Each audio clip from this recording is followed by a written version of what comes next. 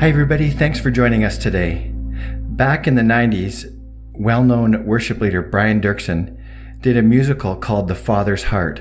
The music was incredible, and it came out of a teaching that was going on at the time on the subject of the Father's heart and God's love for us.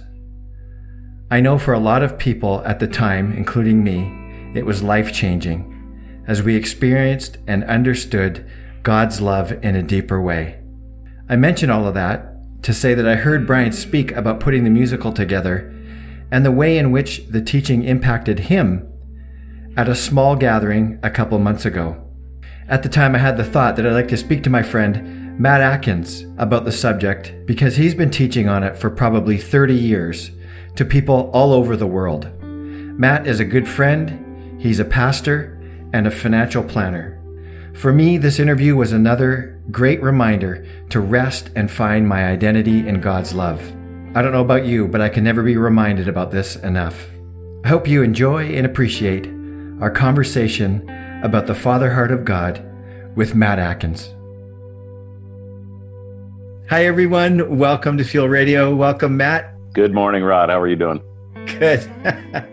We've been experiencing all kinds of issues, mostly because of my Mr. Magoo-ishness.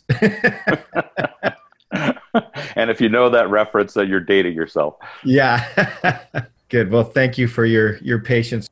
We don't need to say this necessarily, but this is kind of our third attempt now. Yeah. We'll get it figured out. Yeah. So we're talking about the Father's heart, and just to give some context, I heard someone talk about this recently in the little church gathering that I go to, talk about the Father's heart. And I know that Matt's been teaching this for a long time, and I wanted to explore it some more. It kind of led me to have a desire to explore it some more. So let's lay the foundation by just giving a definition. So if you sort of give us a working definition, what is the Father's heart? Yeah, the Father's heart is really a reference to kind of the overarching picture we see of God throughout the Bible. So we could pick up a lot of different themes. Obviously, we could pick up sovereign God. We could pick up the holy God. But one of the themes that comes throughout from literally Genesis all the way through to Revelation is God as Father. God as Father of the nation of Israel. The prophets talk about God as Father. The psalmist talks about God as Father. The wisdom writers talk about Abraham's father. And so you see this overarching theme, and then certainly in the incarnation of Jesus, you find, again, that major theme relationship, whether it's at his baptism or the Mount of Transfiguration. We see these encounters that Jesus has with God as his Father. And eventually the church began to even define the Godhead as Father, Son, and Holy Spirit. So it doesn't really matter where you go in the Bible. One of the themes, and there's a lot of reasons for that. I mean, obviously the Father theme in Judaism has to do with where blessing comes from. It has to do with where identity comes from. It has to do with passing on legacy, and on the list goes in terms of why they would understand and view Yahweh as Father. And so Father Heart of God is really trying to capture that overarching theme and saying, is that the major way that you view God and experience God in your life? What was some of your first encounters with it? Like when did you first hear the teaching on the Fatherhood of God, and what was it like for you? Yeah, interestingly, Rod, I would say I grew up with a view of God, being raised in a Christian home, hearing a lot about the love of God, but my own experience was that God was pretty disappointed with me. And because, truth be told, I was just a screw up, and I struggled to obey, like most people do. And as a result, I viewed God through this paradigm that he was kind of disgusted with me and disgusted with my behavior. And, that if at any moment in time I were to say, well, what is God thinking about me? I probably would have said in those earlier years, he's probably thinking, why are you still struggling so bad? And so when you carry that into your life, and as a pastor into my ministry life, the natural outcome of it is that I lived with a lot of performance orientation. And so trying to please God and trying to please other people and do good in ministry and live up to people's expectations, and on the list went. And even though I received teaching on the Father Heart of God when I was relatively young, it really had very little impact on me back even when I was 18. I understood it intellectually, but certainly nowhere in my kind of the depths of my being. And so it wasn't until probably close to 10 years later that I began to experience God in the places in my life that I was convinced God was really disgusted with me about, and started to encounter God's love in those places. And as I began to encounter God's love in the darker, uglier, more sinful places of my life, I began to realize, God's known this all along. And, while we were yet sinners, Christ died for us. It wasn't after I got cleaned up that God came to demonstrate his love. And so then allowing God's love to permeate even those places in my life that were, in my mind, disappointing, and recognizing, but he's always known them. He's always known they were there. He's kind of like Adam and Eve, walks through the garden. It's not like God didn't know where Adam and Eve were. And yet he says, where are you? And I think he asks that question of us all the time. Where are you? And it's because we don't know. And we don't experience God's presence and love in those times and those places of our lives. Wow, that's pretty profound. I feel like that's like a mic drop moment. I think if that's we can just end now. Yeah, we can end now. I hope that, I hope that people heard that. I just know that so many people, including myself, live with kind of that view. It's could sort of be running in the background, that evangelical guilt and worm theology and feeling like God is disappointed with us. Consequently, I think we feel like everybody's sort of disappointed with us, and it creates, people are, I should just speak for myself, but wanting to perform and feeling like never measuring up. And it's quite a profound shift, isn't it? And I think as I get older and mature as a Christian too, I see that a big part of maturity is realizing that God, I know it's such a cliche, but that God accepts us just as we are. And I'm sure you've seen it over and over again as you've been teaching this.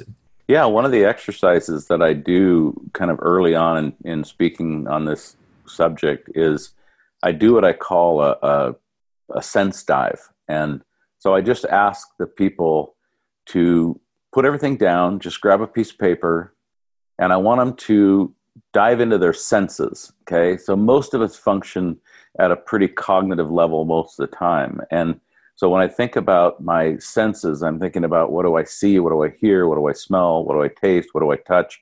And then the other one kind of is that kinesthetic, which is that awareness of energy or somebody around us. And we all have that experience where we feel like somebody's looking at us. That has to do with the kinesthetic part of our being. And so I just ask them, okay, I'm going to say a word, and all I want you to do is dive into your senses and write down what you have. And I just say the word Father, and ask them to put down on paper, what is it? You hear these, tobacco, Old Spice, coffee in the morning, bacon on the weekends, lawn mowing, anger, disappointment, raging, alcohol. I mean, literally the list goes on and on. And for some people, they start to get in touch with their own complexity of experience in their lifetime. And if that impacts every time we hear the word Father. It doesn't matter where it comes from the pulpit or comes out of the Bible. That impacts what we think and what we feel and what we experience when we hear the word Father, even if it's God. We talked about this last time, that I think people really, it seems today even, that people struggle to use, what word are they going to use for God? Yes. Yeah. And so here you are using the word Father, And you probably, you just spoke about it there, but maybe you could speak to that. Like, what are some of the issues in using the word father? I know that when I first heard this teaching, it was with a fellow by the name of Ed Piorek, and it was a really powerful conference. He came and taught at the church that I was at, or you were there too, I think. A lot of people's issues had to do with their father images, and then they struggled to use that word for God. So maybe you could just address that for us. Yeah, which I mean, I completely understand and I'm empathetic towards, because it does carry such weight. And for some people, you think about those who maybe never met their biological father, or their father figure in this world was extremely destructive in their lives, to then try to relate to God through that lens is just almost impossible. The reason, down through the ages, in terms of Judaism, Christianity, that God has been viewed that way is because of the understanding of legacy, of passing on, identity, who God is, characteristics, all those elements. And all those elements are true even in our earthly fathers. I mean, it's amazing when people who've been separated from their earthly father meet them after many, many years to find out they carry in their DNA all these characteristics that are similar.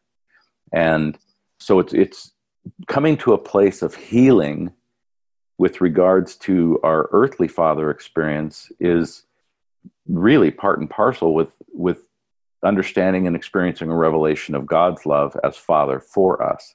And I do believe that it has to do with how we see ourselves. What is our identity? There are many, many things that Mother gives us. But really identity down through the ages has come through Father. And though I'm careful with that, because in some ways that's a generalization, there are so many statistics. I mean, people can go look up countless, and they're not Christian-based statistics in terms of the effects of fatherlessness on a society, on a people group, and the number of people that are incarcerated who have a negative father experience. I mean, you just see the ramifications of it over and over and over again in the world that we live in. So though it's difficult, and I try to be sensitive to it, I've found myself even more convinced after 30 years of teaching this, that it's as necessary today as it's ever been.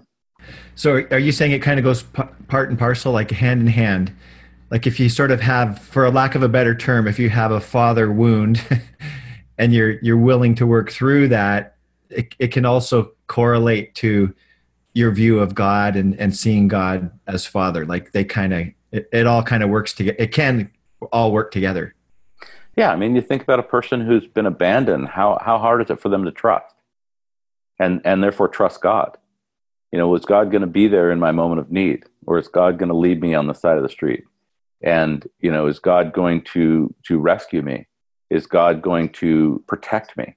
All those core images and things that become the centerpiece of faith, those are very challenging to somebody who's carrying around a father wound. Or maybe it takes on the form of a real performance orientation, which in my own journey was part of the struggle, in terms of viewing how I viewed God. And so, is God going to be pleased with me even though I'm struggling? And because maybe, earthly father was demanding or a disciplinarian, or, seemed frustrated with us all the time. All those things carry into how I relate to God, not just think about God. Because some people can have lots of thoughts about God. They've been told what they need to believe and what they need to think, and they do that. However, that's not that. The Greek word is gnosko, that inner knowledge that goes beyond just thinking to experiential thinking and experiential knowledge, actually owning something, having it play out in your life. And so I can have all the right thoughts about God, but have no experience of a God who loves me in the totality of my being. How does this teaching fit in with the teaching on the Trinity? Richard Rohr, one of my favorite authors, he sends out a daily email and has actually been talking about the Trinity lately. And so how does the Father part relate to the Father, Son, and and Holy Spirit, when we're pulling just one part of the Trinity out. I'm just wondering if you could sort of address that for us. Yeah, you're probably putting me in a place where I can get in a lot of trouble, Rod, but it's such a difficult, I want to let you off the hook because I almost don't even try to even think about the Trinity necessarily because it can be so complex and the explanations of it are really hard, and I don't want to get you in trouble. But no, you're not going to. It's actually something that's very, very important to me because the evangelical world would consider religious organizations that don't embrace the Trinity as being at best pseudo-Christian and at worst probably cultish. And it is cornerstone to much of what we believe is Orthodox Christianity. And yet, practically, most people have no working relationship with the Trinity. They have no understanding of why is it significant. And truth be told, is most of us are tritheists at best. And so we have this belief practically in the Trinity, but really, theologically as a Trinity, but practically it becomes that we really worship three different gods, Father, Son, and Spirit. In terms of why I believe it's so important is it's relational. Okay, the picture of the Trinity is a picture of relationship, of community. It's of a God who invites us into something that is identical to his own relationship within the Godhead. So instead of being invited into being told we have to behave, we have to live in community, confess to one another. If we walk in the light as he is in the light, we have fellowship with one another. The whole concept of koinonia, of oneness, John 17, all of that could easily in some context be seen as God demands of us something that God won't do. But in the Godhead of Christianity, God is doing it. God is dwelling in unity. God is relating as Father, Son to Father, and I would say daughter to Father also. So it's a very relational picture that, in my mind, invites us into intimacy. I mean, that's the whole nature of Jesus' prayer in John 17. It's not just an invitation for us to be one and a prayer that we as Christ followers would be one, but it's that we would also experience that oneness in God that he experiences. That's pretty profound. So I think the Trinity becomes very practical in that God is living out the very values of Christ, even within himself.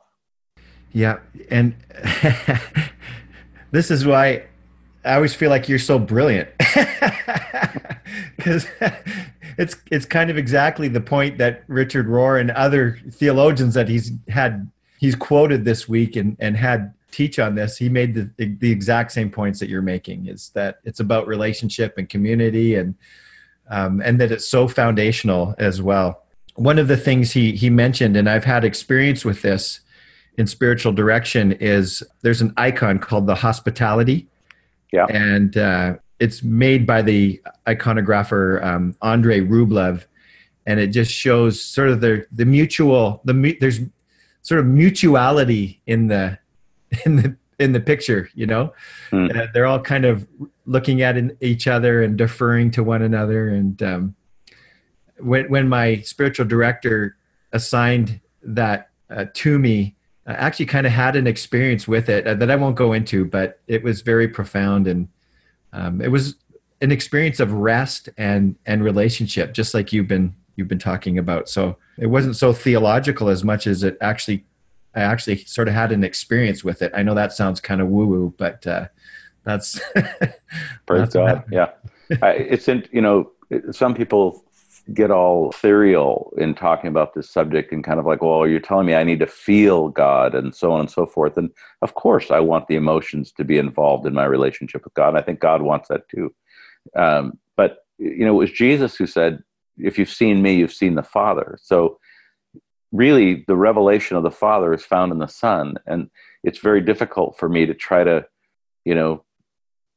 move from just a theological understanding of God the Father into an experiential one if I don't have a practical living example. And so when I think about how I begin to understand who God the Father is, I look at the Son. And it's really in that relationship that the Father and the Son have while Jesus is on earth that we begin to see the nature of the relationship God wants with us. And so, at his baptism, you have to ask the question, why did God choose to say, "You are my dearly loved Son in whom I am well pleased"? Or as I like to say it, "You are my dearly loved child and I am so proud of you"? Why did he choose to say that? Like, why didn't God end the debate about who the Messiah was in that moment and say, "Hey, everybody, this is the Messiah"? That would have solved a couple thousand years of problems. But he chose not to say that. He chose to say, "You're my dearly loved Son." And I think we have to ask the question, why? Why did God say that? And I think it's because Jesus needed it. I think it's because Jesus, the man, needed to hear his Father say, "Son, I've got your back. I'm proud of you. I love you. Don't ever doubt it." He hadn't done a single ministry thing at that point in time. It kind of goes back to your earlier point about identity too, right? Like the Father gives identity. I see some identity giving in that moment as well. Absolutely. Yeah. And then he reiterates it on the Mount of Transfiguration. And, I think those two very profound, overt moments that we see Jesus and his Father, they both carry the same message. And that's the message, that's the message I want to carry, but it's also the message I think is so critical to maturing. When John writes in 1 John 2 that he says, "I write to you, fathers, because you've known him as from the beginning. I'm writing to you, young men, because you're strong and the word of God lives in you. I write to you, children, because your sins are forgiven on account of his name." Then he kind of repeats himself. "I write to you, fathers, because you've known him as from the beginning. I write to you, young men, because you're strong and the word of God lives in you. You've overcome the evil one. And I write to you, children, because you've known the Father." And so, when I think of kind of a process of maturity, I think a lot of us try to move on to being strong and having God's word live in us and overcoming the enemy, but we really haven't dealt with, do you know your sins are forgiven? Are you still walking in shame? Or are you walking in freedom? Do you know the Father intimately, personally? Do you understand who God is and how much he loves you at the depth of who you are? In every deep, dark, ugly part of your life, God loves you. And then I can actually grow in strength. I can actually become an overcomer, if you will. I can actually get to know God in the breadth, the eternality of who he is. But to try to get there without experiencing, and that word gnosko is the word know. You've known the Father experientially in your being. Yeah, it has so many profound, this teaching has so many profound impacts and scope. For you, it seems like it's almost like the Father's Heart teaching is like a personal calling. You've been teaching it for so long, and can you just tell us a little bit more about that? Like, why is it so personal for you? Yeah, I actually think the calling predates the teaching. We tend to use vocation and occupation kind of synonymously, but vocation has to do with, it comes from the Latin word vocatio, it has to do with calling. And I would describe my calling in this life to be a father. And my kids know and my wife knows that on my tombstone, I wanted to say he was a father in the faith, a father to his children, and a father to the fatherless. So when my day is done, that is how I want to be remembered. What I do as an occupation is really something that, falls underneath that vocation. So pastoring is one way I get to grow as a father. Teaching in other settings, conferencing and stuff, is another way I get to grow and express my calling as a father. Being a financial advisor in business is another way that I get to express my calling as a father. And so all those things flow out of the overarching sense that if if I'm to become like Christ, and in becoming like Christ, he shows me who the Father is, then ultimately I'm also becoming like the Father. And so it doesn't matter to me if you're female out there listening to this and you say, I want to become like Mother God. Wonderful, because God is both Father and Mother. And we sometimes in evangelical world downplay that aspect, but it is such a profound revelation of God to recognize that God is maternal as well as paternal. And so, for me as a man, I want to become like Father God, but for a woman, she might want to become like Mother God. Wonderful.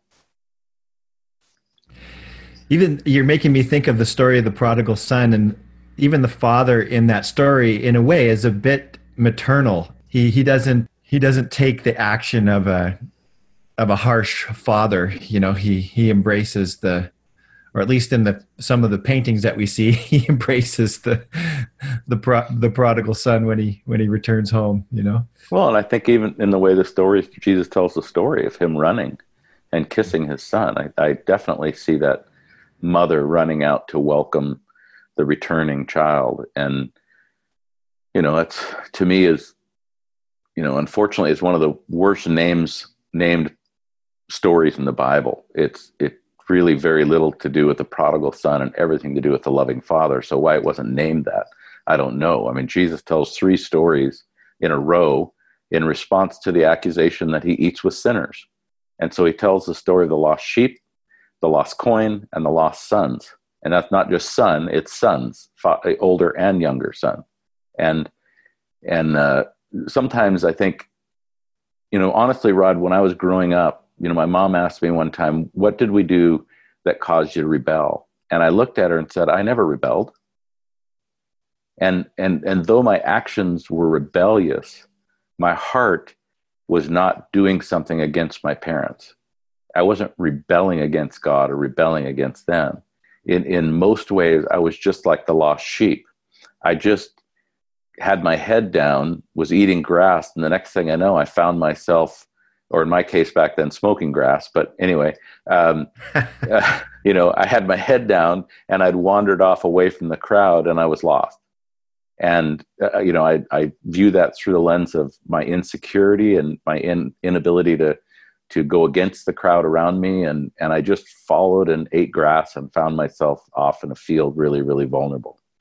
And so Jesus in that situation tells the story of the shepherd who goes and finds the lost sheep, brings them back, and says, come celebrate. You don't see any accusation against the sheep in that story.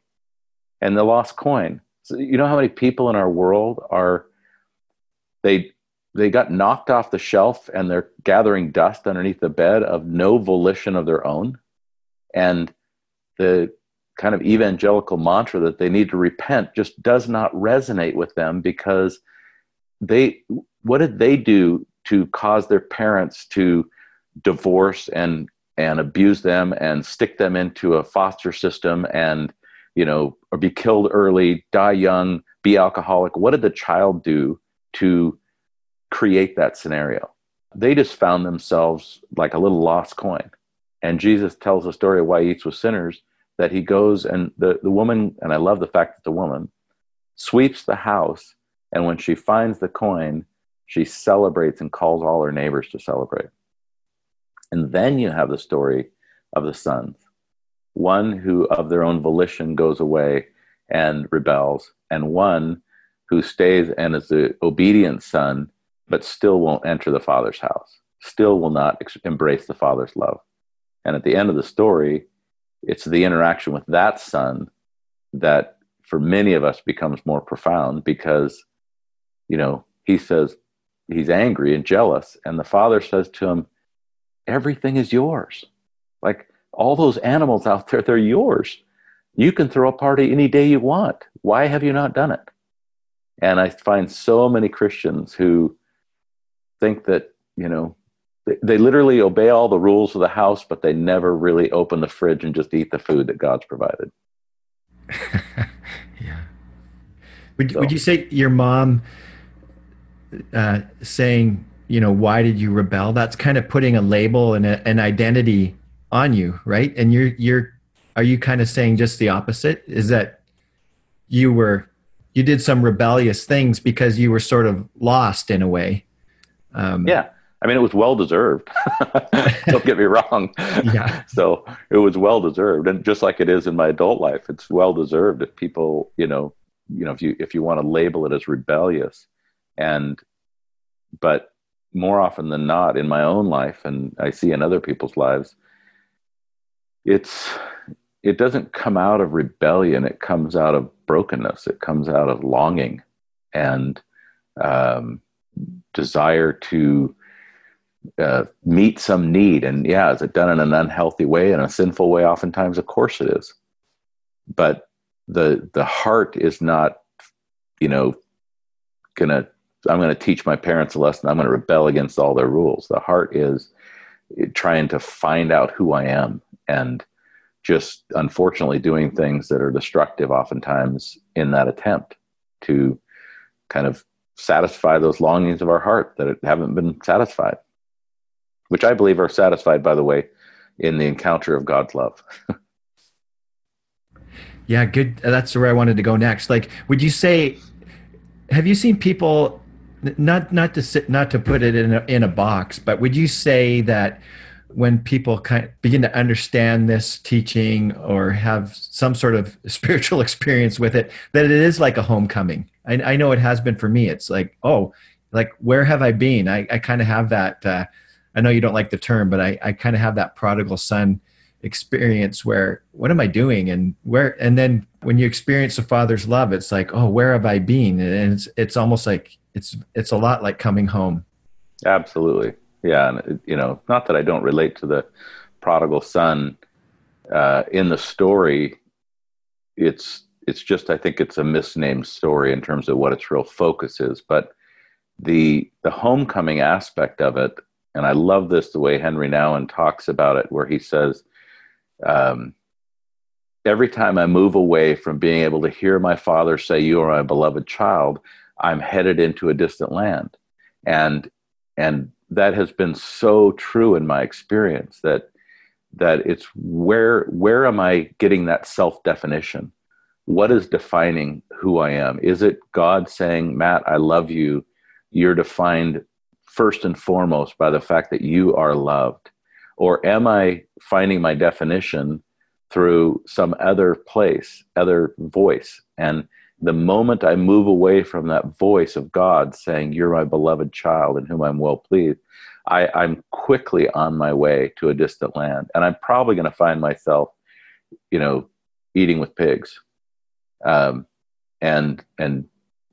wallowing in my own stuff. And so I love that picture of staying home and finding a place. And I really do think it has to do with self-definition. Do I define myself predominantly through what I do, or my achievements, or my failures, or my shame? Or do I define myself primarily as, I'm a child who's dearly loved by God, and from that place, I now go live my life? And you mentioned Henry Nouwen. So in his book on the prodigal son, he talks about the need for us to mature and to become those fathers and mothers. Do you have just some practical advice for us as we wrap up here? Like, what can we do if this teaching is resonating with people? Because there's such a need for people who love in this way, in the way that you described. What can people do? So, we love systems. And I don't think I'm really asking for no, I know that. Yeah. focus on the Son. I mean, what do? I look at, the behavior of Jesus. It's hard for me to not draw from what I'm currently talking about and studying in my own life. And part of what I'm currently been doing in the last few months is looking at the questions that Jesus actually answered. Because out of all the questions he was asked, he only answered about 8 directly. And it's interesting to begin to look at the way Jesus answers questions and how he relates to people who approach him from a legalistic, performance-oriented, law-based posture, and those who come and fall down before him and say, "Have mercy on me, Son of David." And there's such a marked difference between the two. And I think it's important for us to ask, what is the core difference? Why did Jesus respond so differently to the Pharisees than he did to the woman caught in adultery? Why, would Jesus have told the rich young ruler to go sell everything he had and give it to the poor, had the rich young ruler simply come and washed his feet like the woman did who walked into Simon's house in Luke 7? Or would Jesus have treated him and responded to him completely differently? And when I look at how Jesus responds, I have to then say, put myself into the story as a character. And the truth is, Rod, and you and I have had this conversation, but I am the woman at the well. I'm the woman caught in adultery. I'm the woman who walks into Simon's house, the known sinner. I'm Matthew, the tax collector. I'm Peter on the beach when Jesus says, "Do you love me?" And I get frustrated and say, "Of course I love you." And, then he admonishes me. I'm all those people and so when I think about experiencing God's love, my own posture is to come and fall at his feet and say, "Father, forgive me. I'm a sinner." And so the to-do becomes a who to be very quickly, because otherwise I start to think I'm earning something from God instead of being gifted something by God. Yeah. I don't know that we can experience God's love in a profound way if we don't allow it to go to those places that we're really trying to hide most of the time. The places where we feel the greatest amount of shame and the greatest amount of that we're disappointing someone. I think it's at that level. I don't want to take up too much time, but I come from a belief that the greatest human need is to be known and to be loved. But our greatest fear is that I'll be known and be rejected. And so we hide ourselves. And if you truly knew me, you would turn your back on me and reject me. And so we become experts at a very, very early age of saying just enough to make people feel we're being open. And in so doing, we continue to hide ourselves. And, you and I've seen it countless times in our own lives and other people's lives that in that hiding place, we want to experience community. We want to experience love and what I would call intimacy. But it's a goalpost we never get to experience, and because we've never really opened up ourselves. And when we open ourselves to God, we actually can experience that deep longing of our lives and find out, well, not only does God know us and love us, but he's always known us and loved us. Not a single thing has been a surprise to God. He's never wringing his hands in heaven going, "Wow, you caught me off guard this time. I don't really know how to behave towards you." Never. It's always the same response. I've known you from before you were in your mother's womb. I love you. I've always loved you. And to finally let that go into those places where, as John says, that when we walk in the light, we experience that fellowship, that koinonia, that oneness. But it has to do with that vulnerable place of allowing ourselves to be known in those deep places by God as well as by other people. Beautiful. Yeah, it's such a good point. Well, thanks so much, Matt. I still have some questions on my sheet, but we should probably wrap it up there. Yep.